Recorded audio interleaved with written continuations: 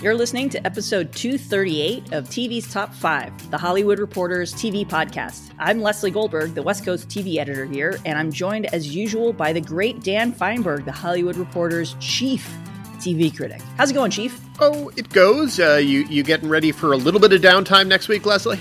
Hell yeah, I took the entire week off. My wife and I are hosting Thanksgiving for, I think it's 15 people, so very excited, a little stressed out to see if we can accommodate 15 people in our house, but yeah, I'm excited. Really looking forward to the downtime. What about you, Dan? Just going to go up to Santa Barbara, see my parents, and I believe we are actually going to a restaurant for Thanksgiving to do a restaurant-y type Thanksgiving, which will at least somewhat reduce the chaos, which is sometimes a nice thing to do. That's good. That sounds really, really lovely. Well, this is a good transition for us to say that we will be off. TV's Top 5 will be off next week. Our next episode will be December 1st. Man, I can't believe the holidays are here already, but very exciting. Time goes weird in general, and time also goes weird because all of the news of the past week has been productions ramping up and all of that, so it feels a little bit like it's, I don't know, mid-July? I don't know when it feels like it is, but it definitely doesn't feel like it's the end of the year, because this is normally the time at which, as we may have mentioned in recent weeks, productions are shutting down for Thanksgiving and Christmas, but instead, well, it's just been a strange year in Hollywood.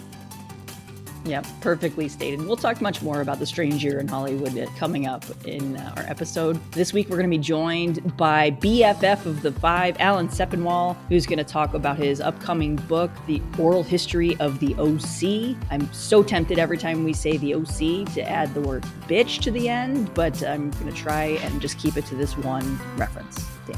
I don't think it's going to be just one reference at all, but we'll see how the conversation goes with Alan, but it will be nice to have Alan not to converse with us, but to plug.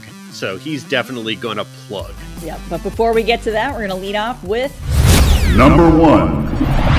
Headlines. Up first, the broadcast networks are doing the math on their fall schedules, which are no longer fall, or are now fall of 24-25. Who even knows what the seasons are anymore? CBS has pushed the first-year shows Matlock and the Wayans comedy Papa's House. And yes, I keep forgetting that there's a Matlock reboot every single time we mention it. It's the thing with Kathy Bates. I still can't internalize it being an actual thing, but no reason why not. Anyway, Matlock and Papa's House are being pushed to the 2024 and 2025 broadcast season, and Fox is doing the same with 911 Lone Star. Right, and that's, of course, joining ABC's High Potential, which is also being held for fall 2024 for next season. So kind of smart. It's helpful when you do year-round development like this. We saw some hits that came out of the pandemic that were developed during the pandemic, but waited to film and got pushed, and the extra time allowed it to recast and maybe some, make some other creative retooling, and thus came Night Court. So, being patient and taking your time with a broadcast show actually can work. High hopes here. In other development news, friend of the Five, Sean Ryan, is teaming with John Hamm to adapt the latter's narrative podcast, American Hostage, for TV. That's going to be shopped to streamers in the coming weeks. Starz has given a series order to its Spartacus sequel. This one is going to be titled House of Asher, with Nick Tarabay reprising his role in the spinoff. Dan, did you watch Spartacus? Not as much as clearly I should have. It's one of those shows where the conventional wisdom was that it got good at ...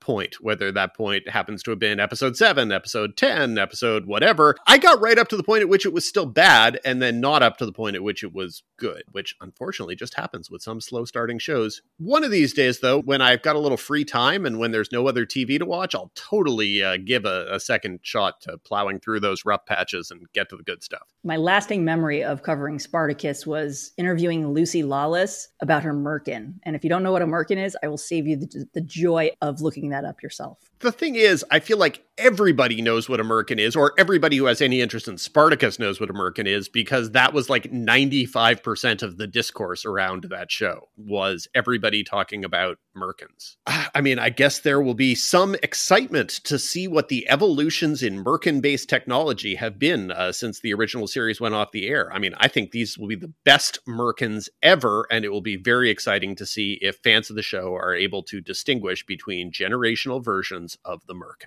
And wrapping up headlines, Netflix has renewed Rob Lowe's family comedy Unstable for a second season, with a new showrunner taking over for Victor Fresco. This is a minor disappointment, because if I had to list my top 5 things about the first season of Unstable, a show that I thought was perfectly good, Victor Fresco's involvement would have been probably thing number 1. That was the thing that actually caused me to go, ooh, this is a show that I actually need to watch, as opposed to a show that I don't need to care about. It'll be interesting to see what they do with that. If headlines seem a little short, well, we've got more to say on a bunch of other headlines coming up in our next 2 segments. Number 2.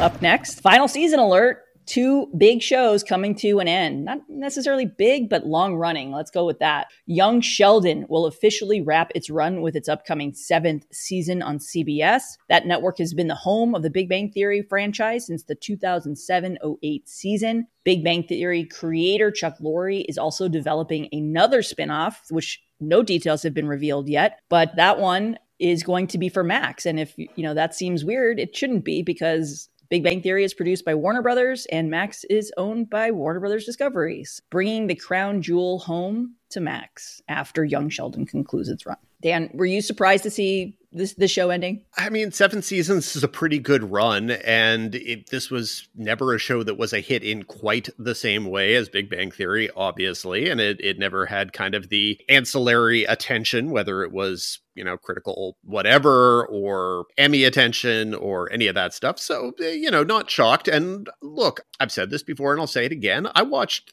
3 seasons of Young Sheldon, maybe even possibly into a 4th, and thought that it became a pretty decent version of what it was. It was never really Big Bang Theory. It was a, single cam comedy with a different location and a different cast, but I thought everyone in the show was very good. I fell behind it because my appreciation for the show was on one level and my need to watch other shows was on another level, so it just kind of got lost. Definitely looking at the pictures from this season, everybody's gotten so old and so big. Young Sheldon is now, well, he's not quite middle-aged Sheldon, but he is definitely late teen Sheldon? Mid to late teen Sheldon, and the younger sister seems to be older, and everyone seems to be older, which, little known fact, I'm betting that we all also look older if you take pictures of us now versus 3 to 4 years ago. So let's not be too shocked, Dan. And let's not be... Shush. No, sorry, not we all. I mean myself. You look every bit as youthful as you did before the pandemic, Leslie. It's like you've got a picture of you that's aging in your attic, and you are not aging at all. Unlike Young Sheldon, who has no such witchcraft. No, yes, 7 seasons is a good run for a TV show.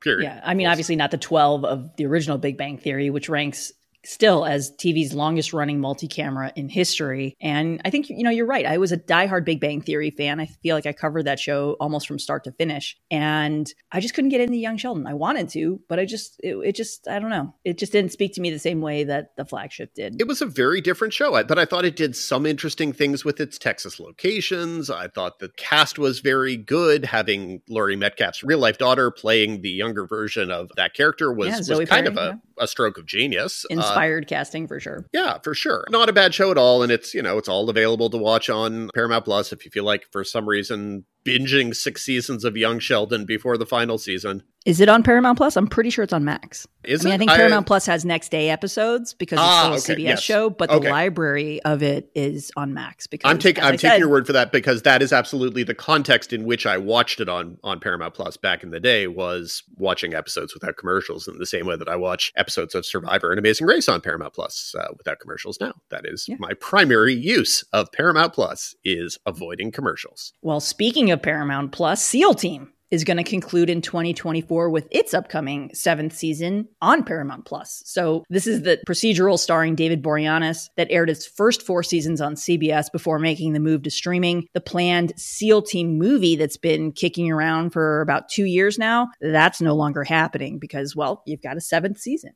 I guess. I don't know, Dan. I can't say I've seen a minute of this one. I definitely watched the 4 pilot? or 5 episodes at the start of the first season. It wasn't bad. That was sort of my primary takeaway from it. It was one of those, David Boreanaz is a star. Sure, why not kind of things. And I didn't need to watch it anymore because it was not a show that was in any way directed at me. And it was not a show that in any way required either my approval or even my attention to continue. And it's perfectly viable for shows like that to exist and to exist for 7 seasons. I think really and truly the only genuinely notable aspect of this is to wonder what this is going to mean for David Boreanaz's plans starting in the fall of 2024. And if he is going to be like, my God, if a fall goes by and I am not on a television show, the world is going to collapse. In fact, the entire television industry is going to collapse. Or is he going to go, I've been a regular on a television show for an awful long time, and maybe it's time to take a year off. Quite a streak between Buffy and Angel and Bones and SEAL Team. It's really impressive. Oh, it totally is. And again, going back to my low level of approval for the original pilot, David Boreanaz is very good at the thing he does. And wherever you want to put it, he is an exceptional broadcast television star for a modern age. Now, is he going to be like, okay, now is the time for me to see if someone wants to hire me to play a villain in Dr. Death season 3 or something? I'm just trying to think of kind of arbitrary things where David Boreanaz could be like, what is the thing I can do to dirty up my image? Not obviously like he didn't play a villainous aspect of Angel on both Buffy and Angel at various different times. He totally did that. But I'm just thinking what he has done has been a broadcast TV star. And that is very different from what 2023 TV stardom looks like. And so he could absolutely be like, is there life for me on cable? Is there a Netflix show where I could go on and do something somewhat edgy? I don't know, and as simple as, could I play the evil lawyer in season 4 of The Lincoln Lawyer or something? That doesn't seem like a wholly unreasonable leap for David Boreanaz to take in his career. Or does he just want to be like, maybe I can get a production deal and be an executive producer on some other procedural on CBS or something and just take a year and cash a paycheck and realign my life? He's allowed to do whatever he wants. I would imagine that there are going to be casting directors lining up at his door to book him on something, because not only does he have an incredibly loyal fan base, but he is exactly the kind of actor that people want. We've been joking about it for a few months, but this is where TV is headed, the gourmet cheeseburger of streaming, right? Everyone wants their tried and true, big, broad procedural that can play all over the globe. And with a guy like David Boreanaz, he would fit perfectly in anything in that mold. So think Jack Ryan and Reacher. These are the kind of shows that we're going to be seeing a lot more of. I think that's plausible. And I kind of wonder, like, if, for season 2 of The Diplomat, do they need the hunky secret security guy who watches out for Kerry Russell's character and maybe sparks fly or something? And is that the kind of thing that anyone's actually going to be looking to David Boreanaz to do? Like, if you spend a certain amount of time as a broadcast TV star, are people going to think that you're too broadcast for their streaming show? I don't know. But streaming wants broadcast material. So that's what I'm saying. He's going to have his pick of the litter. Streaming wants broadcast style shows. Whether TV wants broadcast stars as opposed to still wanting movie stars who are willing to do TV for 8 to 10 episodes, that's my question. And it is the exception where you get an Alan Ritchson being kind of a somewhat out of nowhere star on Reacher, rather than trying to see who is the biggest name we can get. And I don't know that for a Netflix show or for an HBO Max show that necessarily David Boreanaz is the kind of star they want, but I think he could find a way to work himself into that. Again, we'll be curious, because the guy is a star, and it'll be interesting to see what kind of star he is, and if the television business really and truly makes the kind of shows that he's the star of in quite the same volume anymore. Yeah, that's all great points, Dan. And in terms of shows getting final seasons, you're going to start to see a lot more of these decisions coming in, because as we've talked about before,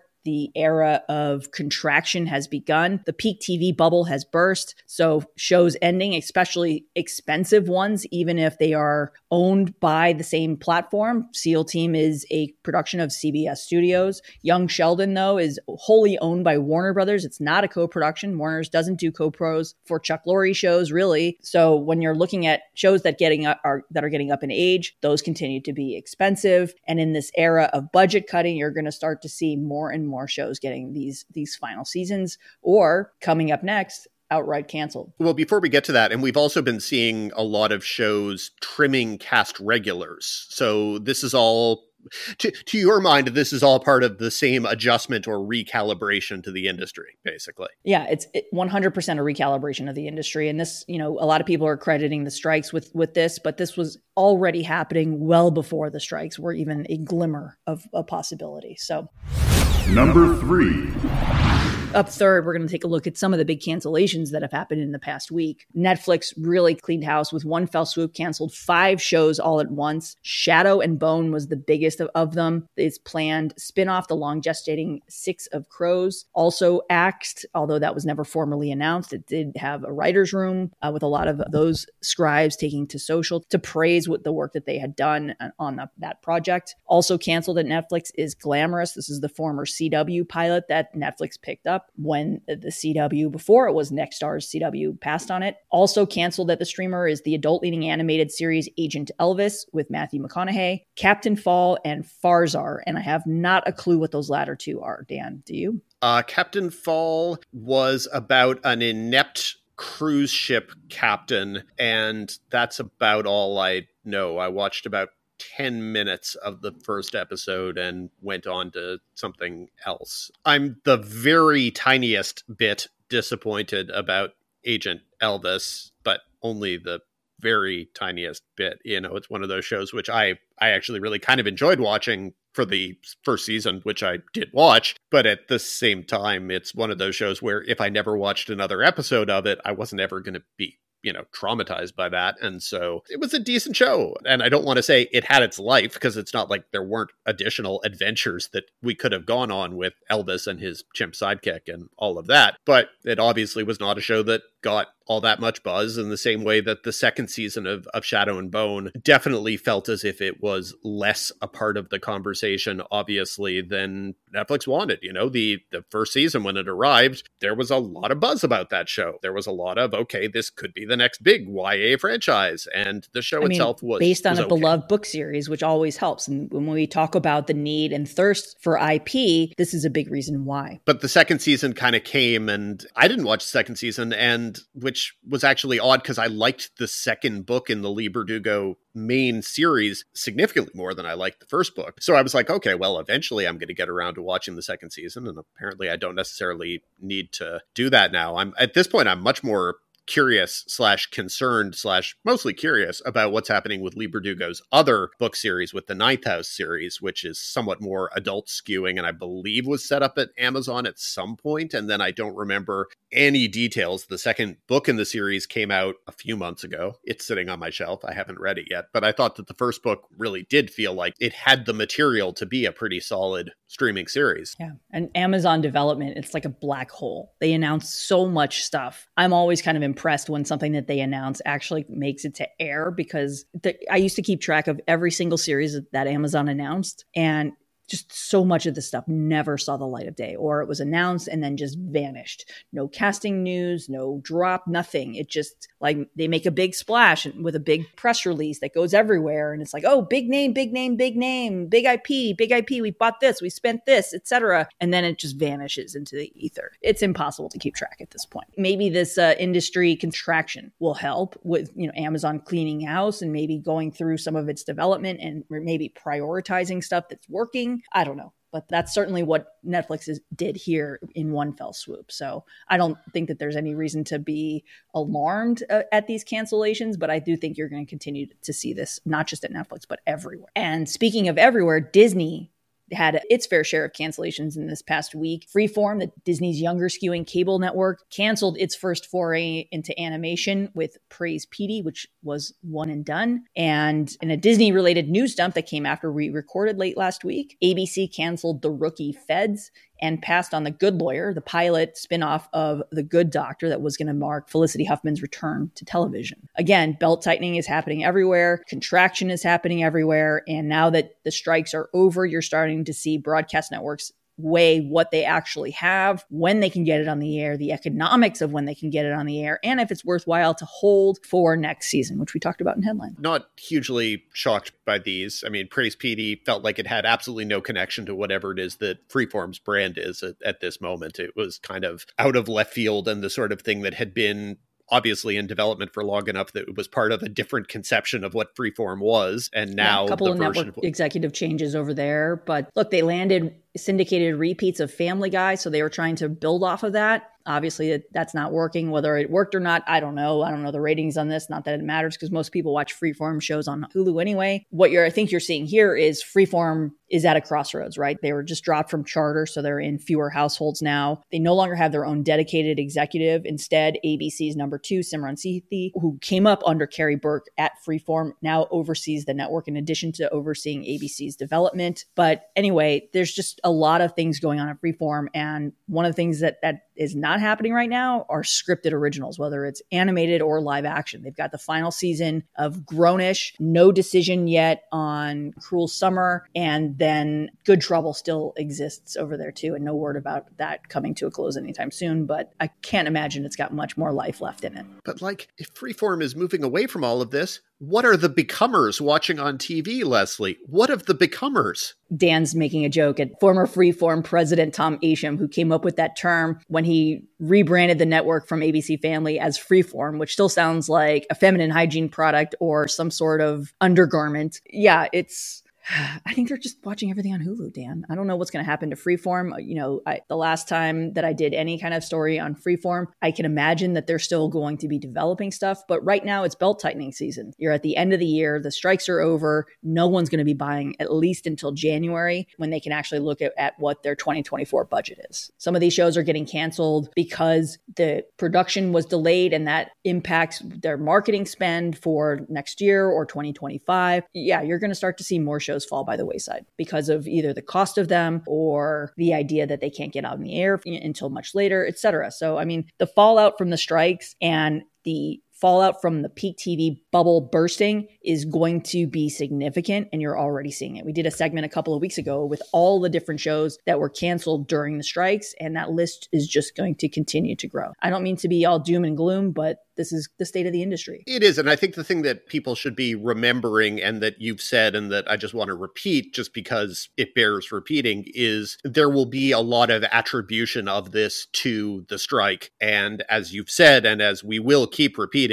this was all in motion before the strike. This is just when we're actually seeing people able to do the things that maybe were on hold during the strike. But this is not because of the strike. The strike is a cause of why this is happening. This is an industry alignment that was or realignment that was in the process well before things got weird this summer. Yeah. When you realize that the economics of streaming don't work, yeah, you're going to see this massive contraction.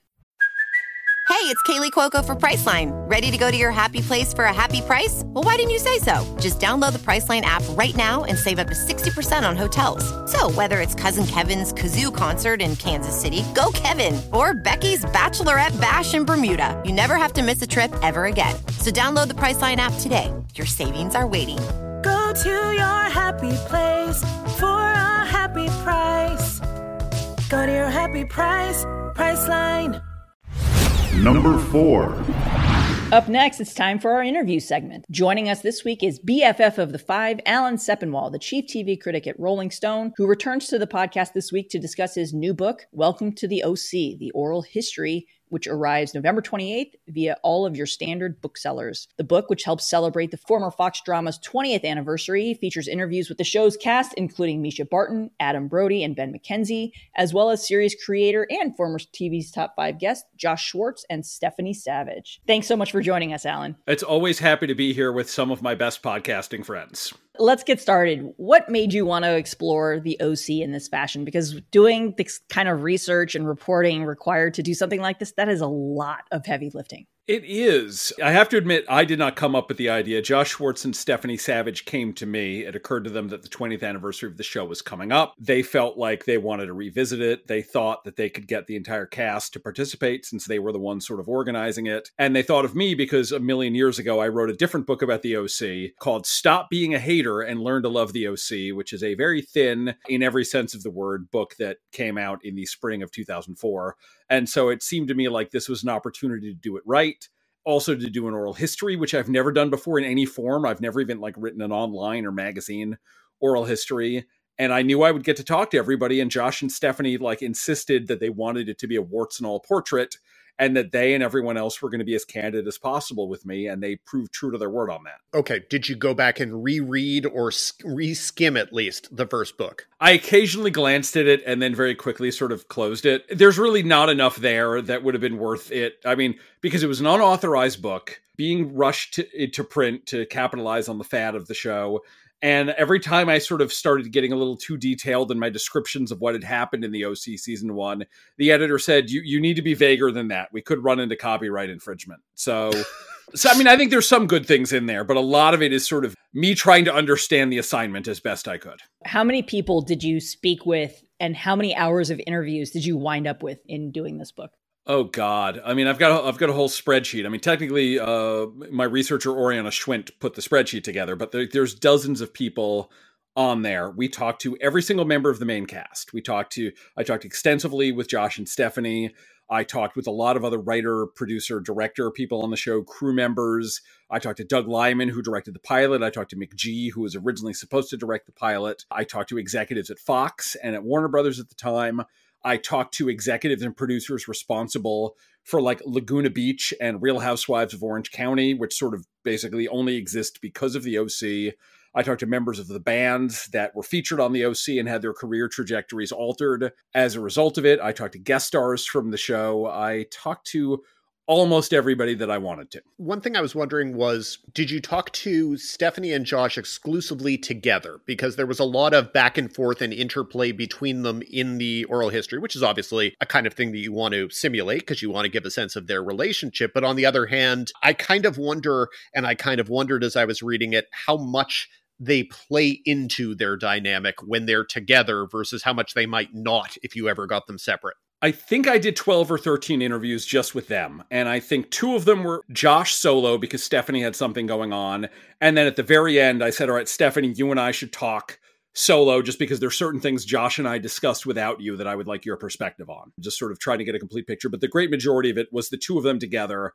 And I've tried to present that dynamic as much as possible. You can very clearly tell the 2 of them are in conversation with one another in a way that is sometimes readily apparent in the rest of the book, even when people are not talking together. There's this sort of exchange between Preston Beckman, who was Fox's head of scheduling, and Peter Roth, who was head of the Warner Brothers TV studio at the time, about moving the show to Thursday at 9:00 opposite Grey's Anatomy and CSI. That is, to me, really, really funny in how Peter responds to what Preston had to say. And that's what a good oral history is supposed to do. It is supposed to give the impression that you have all of these people in a room as opposed to separate interviews. What surprised you about the level of candor that they particularly had, Josh and Stephanie? Because there are a lot of places where they're underlining and emphasizing their regrets about things. How much did it feel like spontaneous candor, and how much did it feel like kind of 20 years of performative candor, I guess? I don't know if it was performative because there's a lot of things that I had to keep pushing them on. They literally postponed, I think, 2 or 3 of the interviews where we were supposed to talk about the 3rd season, which is by far the worst season of the show. Part of it was they have a lot going on because they're, have this big production company. But part of it is I could tell they just didn't want to talk about it until they absolutely, we had run out of time. And so when we get to talking, the things about Misha Barton's exit, they've clearly thought about that a lot over the years. They have many regrets. They express all of them over the course of the book. That whole chapter is, to me, not at all the story that I thought it was going to be, because there was all this gossip and rumors at the time. Did Misha get fired? Did she quit? Was she causing problems? All of this. And the actual story is much more complicated than that, and is largely the fault of other people who are not Misha Barton. And so for all of that, they were very open, but clearly that's stuff they'd thought through and were finally willing to say. And then there's other stuff like the arc in season 3 where Marissa goes to public school and befriends the bizarro versions of Ryan and Seth and Summer and this guy named Johnny somehow takes over the show for half a season. Like, they didn't want to talk about that at all because they realized that was just terrible and there was no excuse for it. And so their sort of garment rending over that felt extremely spontaneous. You mentioned their desire to kill off Marissa and the regret that they now have for doing that. That's a huge bombshell if you're a fan of the OC. But would you say that that's the biggest thing that you learned about the show in the course of writing the book? That's definitely the biggest thing in terms of things I was not expecting. There were other things that I feel are also sort of big, and I hate to use the word juicy because, like, this is people's jobs and people's lives and all of that, but there's other sort of memorable stuff about, like, Adam Brody, for instance, was very checked out of the show for the last 2 years and sort of very palpably unhappy, and he would express it in ways that, in hindsight, were not super professional, and he cops to all of that, in the interviews I did with him, in addition to what other people had to say about that. But definitely, like, you heard rumblings at the time that some people weren't happy, so that's not, like, shocking. It's just the level of detail I thought was more than I expected. But definitely the Misha story is the biggest thing in terms of that is not at all what the public narrative was back in 2006. And I talked to enough people, and enough of those people were clearly in I don't give a crap mode in terms of how much they were willing to say, that I feel like if it was substantially not the version that's in the book, somebody would have said that, just because so many of the stories completely concurred with one another in that way, even though Misha herself really was reluctant to talk about it at all. What was the tone of your conversation with Misha like? Delicate. She is definitely the person I spoke with for the shortest period of time. She is the one who required the most negotiating to get her. She's written a few things, sort of hinting at the fact that this was a very unhappy experience for her, but has not gone into any more detail and clearly did not want to go into that level of detail with me, which I respect. If this was traumatic for her, and she doesn't want to unpack her trauma in front of, a journalist, that's completely her right, and I get that. But I guess because of that, she was really wary, and there was a lot of questions I asked that she simply didn't answer or gave very brief answers to. There's definitely some stuff in there where you can very clearly read between the lines of what she's saying. But, definitely I had to get a lot more about her from other people than I was able to get from Misha herself. How much do you think her experience on this show affected what became of her career? I don't know. I mean, certainly, like, if all the gossip at the time was that she was this difficult person who, got fired, or, George Costanza'd her way into getting off the show, then, like, that couldn't have helped her career. At the same time, one of the themes of that chapter about Misha leaving the show is that Misha's mother, who at the time was her manager, was very unhappy that while Brody and Ben McKenzie were getting lots of movie offers and things, Misha was not getting them as much. And she felt like, given Misha's level of celebrity and the popularity of the show, she should. So it may be that already, for whatever reason, the business had decided that it didn't want to, be in the Misha Barton business. I honestly don't know. But certainly, like, the atmosphere at the time could not have helped in the slightest. I was struck by how sad that chapter was. And not just because apparently talking about Marissa's death apparently makes Stephanie Savage cry to this day, but like all of it was, here's someone who was obviously profoundly unhappy, who everyone's telling their stories of Misha sitting off to the side, reading her Penguin classics and just being kind of alone. You're doing a book that is about a show that when people think about it, they normally think about it being a fun show, and you want to do a fun oral history. What were the challenges of doing a chapter that really was this kind of melancholic thing within a book that was supposed to be fun? Here's what I would say. One, I think there's a lot of stuff in the book that is fun, especially when you're chronicling that first season of the show, which was like one of the all-time great broadcast network TV seasons. Just everyone was having a great time.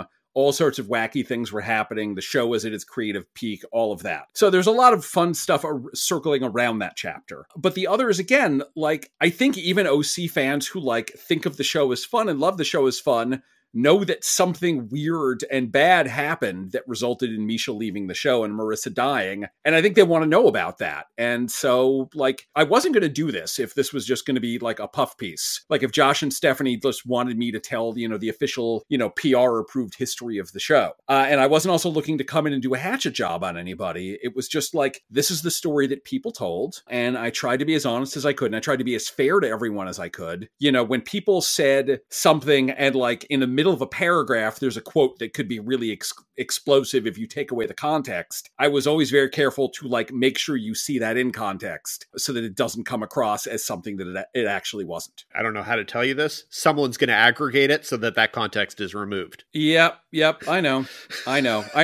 As long as you've made your peace with that, that's all that matters. Yes. You are basically the Kitty Kelly of the OC. If you are happy with that as being your niche in life. All right. We're right now as we're recording this, it's 12 days out from the book's publication on November 28th. Tomorrow, when people are listening to this, it'll be 11 days. So the public has not seen this book. You guys have. The people I interviewed for the book have all gotten copies. And so basically for months and months, I have sort of had this nagging anxiety at the back of my head of everyone I interviewed has my email address. Many of them have my cell phone. When they get copies of the book, am I going to start to be deluged with angry messages, angry texts, angry phone calls? So far, that has not happened. It may down the road, maybe some of them haven't had a chance to read it yet. But my hope, at least from the couple of people I've talked to about it already, is that they're going to look at it and say, no, this is more or less what happened and it's okay. That's the ultimate stamp of approval when you don't hear anything back other than silence. Yes. I've done one oral history in my career for Scandal, and it was a lot of heavy lifting. And it was just for what was a very short print piece. And then we expanded for online, but it was nothing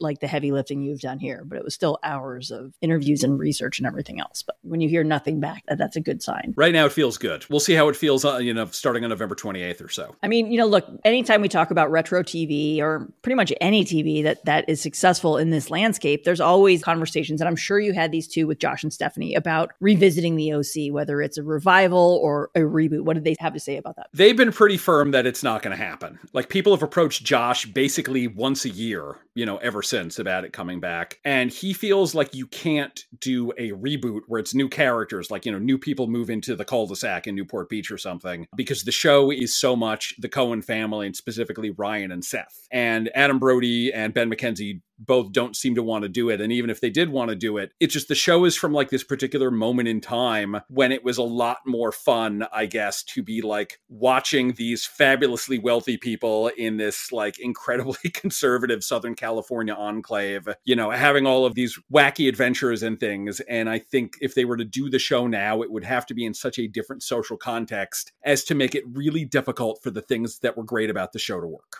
I mean, maybe they could do it. Josh and Stephanie are not untalented. It would just be really hard. And they, I think, feel correctly that they'd be better served just trying to do something else. We've had people on the podcast come on to talk about an oral history of Grey's Anatomy, which was written with Grey's Anatomy still on the air, and about an oral history of Big Bang Theory, which was written 2 years after Big Bang Theory went off the air.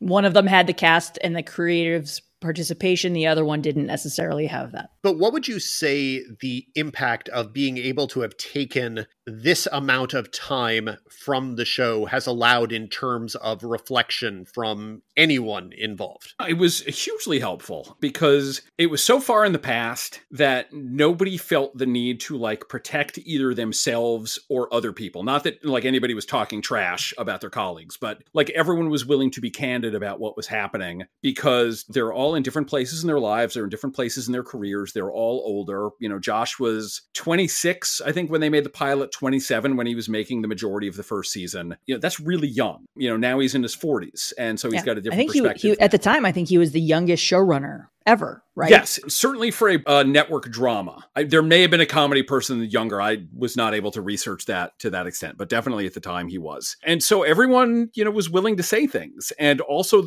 the fact that I had the approval of Josh and Stephanie to do this helped. And also the fact that I talked extensively to Josh and Stephanie before I did a single interview with anybody else. And so what would happen a lot of the time is I would tell someone a story that Josh and Stephanie had told me. And the person on the other end of the Zoom would look surprised and say, wait, are we allowed to talk about that? And I would say, yes, Josh and Stephanie told this to me and they want you to be candid. And so they would go off and they would be candid. And the most interesting one in some ways was Brody, because he's the only actor I interviewed twice. And the first time we talked to each other, he was pretty down on the experience of having done the show. He felt like it was something better left in his past. He literally said that he hated watching himself on it. He didn't think he was very good. And like, he just didn't seem to remember much of anything, which is definitely the disadvantage of doing something this late. And then a month or so later, he emails me out of the blue and says, you know what? After I talked to you, I started watching some episodes of season 1 and it really jogged some memories. Let's talk again. And the second time we talked, he was much more sort of like generous of spirit to both the experience and to himself. You know, he said, look, I still don't think I would play him that way now, but like I can see what I was doing then. And I respect the fact that I was trying stuff. So like there was a lot of catharsis there, not just from him, but from everybody. You know, Autumn Reeser, who played Taylor Townsend in the later seasons, is very like honest about like she came to the show late. She came to it after its peak, after like its huge popularity, after its best moments, after the time when everyone was pals with one another and going out to clubs every weekend and going to Coachella together. And she's like, everyone was really nice to me. You know, no one gave me any kind of problem, but I felt the entire time like I had missed the experience. You know, and that's something that I can't imagine she would have been willing to say, you know, if I did this in 2010 or something. Who didn't you get? All right. So Chris Pratt is somewhat busy being Chris Pratt. So he was not available to talk about playing Che in the 4th season. I didn't get any of the guys from Rooney, which I really wanted to get because they're the first band to perform on the show. Although it turns out one of the writers on the show is now friends with them. And so he was able to offer some secondhand Rooney perspective.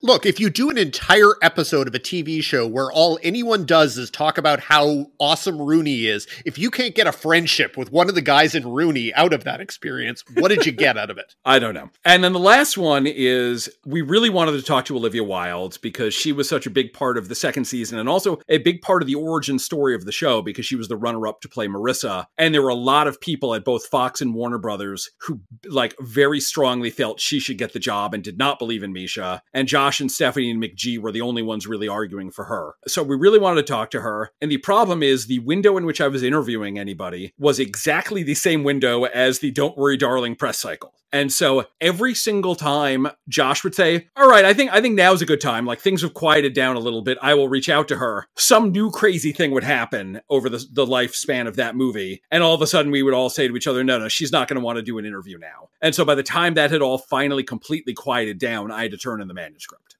Olivia Wilde, who of course went on to do Skin instead in that development season. Do you have anything to say about Skin, Alan? Oh, I have so much to say about Skin in this book. It is shocking. Like, it comes up so many times that I start, like, in the footnotes talking about a drinking game. Every time I mention Skin, and at a certain point I say, okay, stop drinking because you will die if we keep this going. Like, the show lasted 5 episodes, and it is sort of an integral part of the entire lifespan of the OC somehow. I would say to some degree, it's an integral part of all of our lifespan. Alan, before we started this conversation, you said you had a great answer for why someone who didn't watch the OC would still love your book about the OC. I would hate to not give you a chance to tell us the answer to that question. Well, Mr. Skeptical, here is what I would say. All right. I mean, originally when Josh and Stephanie approached me to do this, and early on throughout most of the reporting of it, my thinking was, this is going to be a book about the OC for OC fans. That is going to be its audience. And then as I started putting together everything that Oriana and I had gathered and like shaping it into a narrative, I began to realize, no, like it's a bigger story than that. It is the story of the show. And if you love the OC, I think you'll really like the book. It's like taking the specific and making it universal. You look at the story of this show and it tells the story of like making any TV show, like just how difficult it can be to get actors together, to find the right creative people, to have to deal with executives, to have to deal with pressures, to go from completely obscure to hugely famous, and then go from hugely famous back to, oh, you know, I remember that guy, and what that's like to have sort of all of these pressures pulling on you. There are so many different things that happened over the lifespan of the OC. It was such a topsy-turvy ride, and almost every single thing, I can think of a version of it happening on some other show. And I think if you are someone who cares enough about like the art of television and the making of television to listen to this fine podcast every week, hosted by my BFFs, Dan Feinberg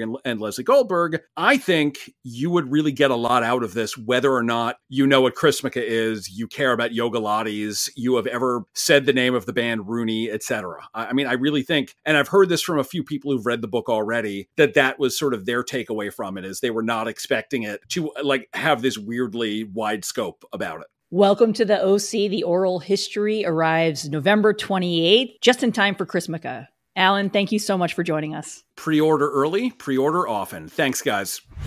Number 5. As usual, we wrap things up with the Critics' Corner. Lots to choose from this week and even next. Dan, you got the first half of The Crown's final season arriving on Netflix, which also launches its animated Scott Pilgrim update. Hulu has the FX comedy A Murder at the End of the World. Apple debuts Monarch, Legacy of Monsters, and Max's Julia is back for its second season. Then, coming up the week of Thanksgiving, you've got the highly anticipated return of Fargo on FX, the unscripted reality competition show that nobody asked for, Squid Game: The Challenge at Netflix, and the Doctor Who anniversary special on Disney. Dan, 2 weeks of stuff. What do you got? Fortunately, Squid Game, The Challenge, it's embargoed, so you can't get my highly intricate and intellectual reaction to Squid Game, The Challenge.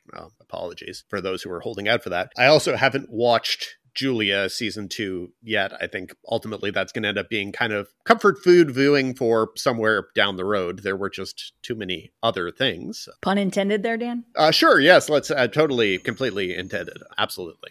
Very much so. Also, I feel like to some small degree, the kind of appetite or need for Julia season 2 wasn't wholly sated, but it was somewhat sated by Lessons in Chemistry, which is obviously not the exact same show, what with it not being technically about Julia Child, but it still is a period show about a woman on a cooking show, et cetera, et cetera. I'm not saying we can't have 2 of those or 3 of those or whatever, just kind of glanced at this and I'm like, wait, didn't I just watch this show? And the answer was, no, I didn't. It was a totally different show with Brie Larson. At some point I'll get to Julia. I thought the first season was quite fine. Lots though. As you say, let's try going semi-chronological, I guess. The 6th season of The Crown has already hit Netflix, and it is the first half of the 6th season, or the first 40% of the 6th season. It's a 4-episode mini arc that is premiering now on Netflix, and then the last 6 will premiere next month on Netflix. It actually makes some sense if you watch it. These 4 episodes are basically the Dodi and Diana arc. That is what this is. It is what a certain segment of the audience has been looking forward to. I do not personally understand that segment of the audience. It is not, to me, what this show was. It feels like it is simultaneously half a Lifetime original movie and half The Queen, which Peter Morgan already wrote and which won Oscars and all of that stuff. So, but it is still a thing that they know people are going to talk about. And so, as I said in my review, I think this might have actually been kind of smart for Netflix in terms of splitting it up, letting people either celebrate or complain about the end of the Diana and Dodi arc. And, you know, the British press can rend garments and gnash teeth about how they treated sainted Diana and all of that. And then the show can go into its last 6 episodes and it can kind of sum up whatever the story is. Now, of course, people are going to go to those 6 episodes and they're going to be like, ooh, are they going to get to Meghan Markle? What are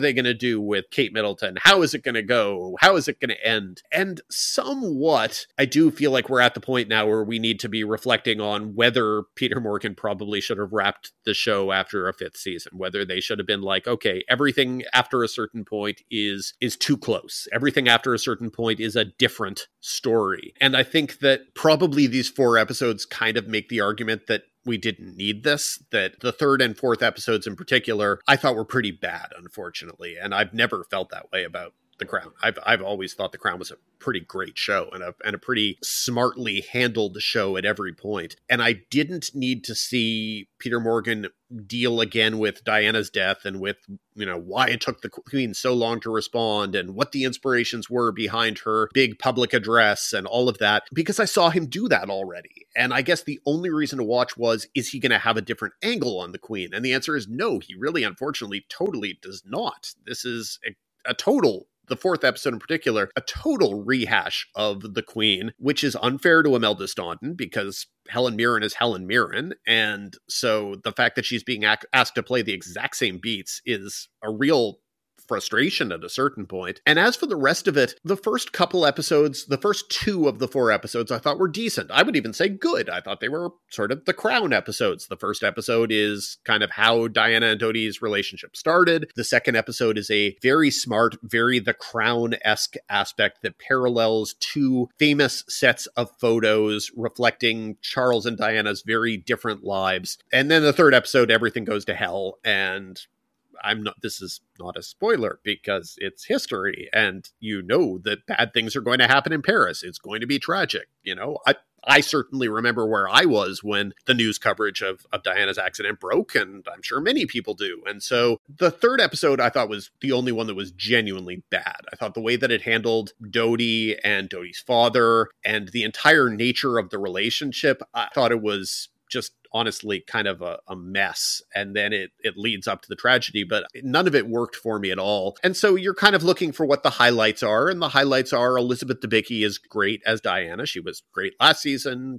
Even when there was significantly less Emmy attention for the show, she got an Emmy nomination. So folks understand. I think she's great. And I think the rest of the cast, for the most part, continues to do super work. I thought that Dominic West had some very good stuff as Prince Charles. He's still not perfect casting, but I think that he did some good stuff. I think that the kids playing young William and Harry are pretty good. I think that Imelda Staunton's great, but the show has moved on from Queen Elizabeth, probably prematurely, I think, but kind of is what it is. The first 3 episodes, I think Imelda Staunton's in like 5 minutes, and I missed her. And then the 4th episode, when she does have things to do, she has the same things to do that Helen Mirren had. Anyway, 4 episodes, I was disappointed with these 4 episodes as a package, but I think that they probably are neatly enough contained that so you'll watch and either it'll work for you or it won't. And then come December, you'll be ready to move on and see how the story ends. And so I am ready to move on and see how the story ends. Let's move on to A Murder at the End of the World, because that is the other one that is already premiered and whatnot. And I've seen all 7 of these episodes. So it's created by Britt Marling and Zalbat Mondelige. And I thought the first 5 episodes were really, really good. And then it kind of goes off the rails or didn't materialize or resolve its mystery as well as I would have liked it to. I don't think it's some sort of grand, horrible violation where people are going to be like, I can't believe I wasted a lot of hours. This is a long series. This is 7 episodes. 3 of them are an hour or over an hour, and one of them is 70 something minutes. And then kind of the last 2, which didn't work for me, are really short. The premise is you've got Emma Corrin, who was fantastic on The Crown, which makes for a good transition. They play Darby Hart, who is a true crime writer who became obsessive because the character, I don't know if the character I don't think is defined as non-binary. I know that Emma Corrin is, so I'm going to refer to the character as her until I hear otherwise, whereas Emma Corrin uses they, them, so just going to try to keep respectfully working my pronouns correctly in this circumstance. And if I make any mistakes, trust me, not intended, particularly because Emma Corrin really is the best part of this show. They're fantastic. But going back again to the character, she gets invited to a mysterious retreat by an eccentric tech billionaire played by Clive Owen. Clive Owen's character likes to hold annual retreats where he invites geniuses from different fields to mysterious locations, and they talk about tech and stuff. And so the character gets invited, and very quickly somebody is murdered. Well, fortunately, she's been described in the LA Times as the Gen Z Sherlock Holmes, so she begins investigating, but adding complications, they're in Iceland and a storm is coming. The mystery aspects here and the mood setting I think is fantastic. I think it really and truly, like I was within like 5 minutes, I was like, even if they barely shot any of this in Iceland, I would like to go on a vacation to Iceland now. I would like to get invited by an eccentric billionaire to a remote retreat in Iceland and just talk about big world issues. And if somebody happened to get murdered, I'd maybe help solve that mystery. Sure, why not? I'm an agreeable kind of guy. I'm definitely not the Gen X Sherlock Holmes or anything, but I listened to a couple seasons of Serial. So there's a lot of interesting stuff to the mystery, and there are big ideas that the show is broaching about kind of the post-pandemic world, because the show is very much about isolation. It's very much about loneliness. It's very much about kind of the craziness that comes when you cease to have normal connections to people, and the fact that as the world was falling apart because of climate change, people were becoming more and more insular, how that might be a bad thing and how that might keep us from coming together at the moment at which humanity needs to come together most. And so I dug the establishing of the mystery. I dug particularly Emma Corrin's performance. I think that Emma Corrin is giving, basically, it's an Elizabeth Moss performance, and I only mean that as a compliment because Elizabeth Moss is fantastic. She is as good as the TV industry has. And so for Emma Corrin to be giving a performance that makes me go, ooh, this is the kind of performance that Elizabeth Moss would have given. For sure. Now, part of the small problem with that is that there's a backstory murder mystery that's being solved, which is almost entirely borrowed from, stolen from, inspired by, coincidentally, exactly like, whatever you want to say, the plot of Elizabeth Moss's Shining Girls, which no one remembers. It was on Apple TV Plus, and then it kind of just didn't materialize as anything. So that was a little bit distracting for me. It won't be distracting for anyone else. Emma Corrin is great. Britt Marling has an interesting and enigmatic performance as a hacker. A lot of really good supporting people. Joan Chen, Raul Esparza, Jermaine Fowler in a very nicely understated performance, etc., etc. So what I'm saying is I dug the first 5 episodes. It's at no time as weird and out there as the OA. Some people will be disappointed by that. Other people will find similarities in the way that it handles things. But to me, where it finally ended up going was a bit of a disappointment. And really, by the end of the 7th episode, I would say a pretty big disappointment, but not the kind of one that would cause me to say, don't watch this. Just know that maybe you'll be frustrated by the end, but not frustrated in a I don't get answers kind of way. So if you get emotionally invested, hop on board. Let us continue. Monarch, Legacy of Monsters. It's a Godzilla MonsterVerse show for TV. that can be my review. I've thought that the Godzilla MonsterVerse type movies have been decent. There was Godzilla, there was Kong Island, there was whatever the thing was where Godzilla and King Kong fought and killed millions of people in Tokyo. I haven't thought that any of them were great, but I've thought they were all interesting. And this isn't great, but it's got some of the fun that you want from a show about giant monsters destroying cities. It's got also some of those giant monsters, but there are still large stretches where the show is like, okay, yes, we're a show about giant monsters, but we're also a TV show, so we're just not going to have the giant monsters. You might at some point go, okay, where are the giant monsters? I'm not all that interested in these human type people, even though some of the humans are played by Wyatt Russell and by Kurt Russell, and they coincidentally played the same person, which is a kind of fun little twist. There's a lot of strange jumping around in time happening here. I don't think it all works, but it didn't offend me. Again, it moves along decently, and what it's aspiring to for the most part is a general sense of fun and minor mystery, and I think it achieves those things. But I'm going to be honest, I made it to episode 5, and this was the same situation last week where I talked about sort of playing triage and doing half and half on shows. I was kind of going back and forth on episodes of this and Murder at the End of the World, and finally, after episode 5 of each, I'm like, okay, I'm just going to finish Murder at the End of the World, and life will go on Monarch. It did not force me to keep watching. Let's go quickly on Netflix's Scott Pilgrim show, because thanks to the wonders of do not reveal lists, I can't really tell you much about it. Netflix has a really restrictive list of things that we're not supposed to reveal. And while this will come out after the review embargo, so I don't need to worry about that, I'm not going to tell you a lot of specifics. It is animated. Brian K. O'Malley, and Ben David Grabinski are the creators, and it is an animated version of the story that Edgar Wright previously did as a live action feature. So if you've read the comic and you have seen the movie, then you're like, okay, I kind of know what this story is, especially since the vocal cast of the TV series is identical to the movie. And the fun of the show is that you actually don't know, because it starts off being exactly the same, then it goes someplace different. I can't tell you where it goes different. I can tell you that to me, this was the third most entertaining version of this particular story. I think that the comic is fantastic. I think that the movie is a minor miracle that it works as well as it does. I think it works as well as it does in large part because it is masterfully cast. And so having all of those actors coming back as vocal actors, a lot of fun. Good to have that. Ultimately, this is one where, to me, I found that there were definitely diminishing returns as it got further and further from the source material. I understood completely what they were doing. I just didn't understand at all times why they thought they wanted to do it other than to be different. So it's like, okay, absolutely different. not better. And finally, new season of Fargo. It premieres next week. I have talked to so many people who are like, I really liked the first 2 seasons, and the 3rd season I was a little mixed on, and then the 4th season I watched 1 episode of and I couldn't get into it. This is a fairly consistent critique that I've heard. I'm not sure, in fact, that I know anybody other than best friend of the 5, Alan Sepinwall, and several other television critics who made it through the entire season.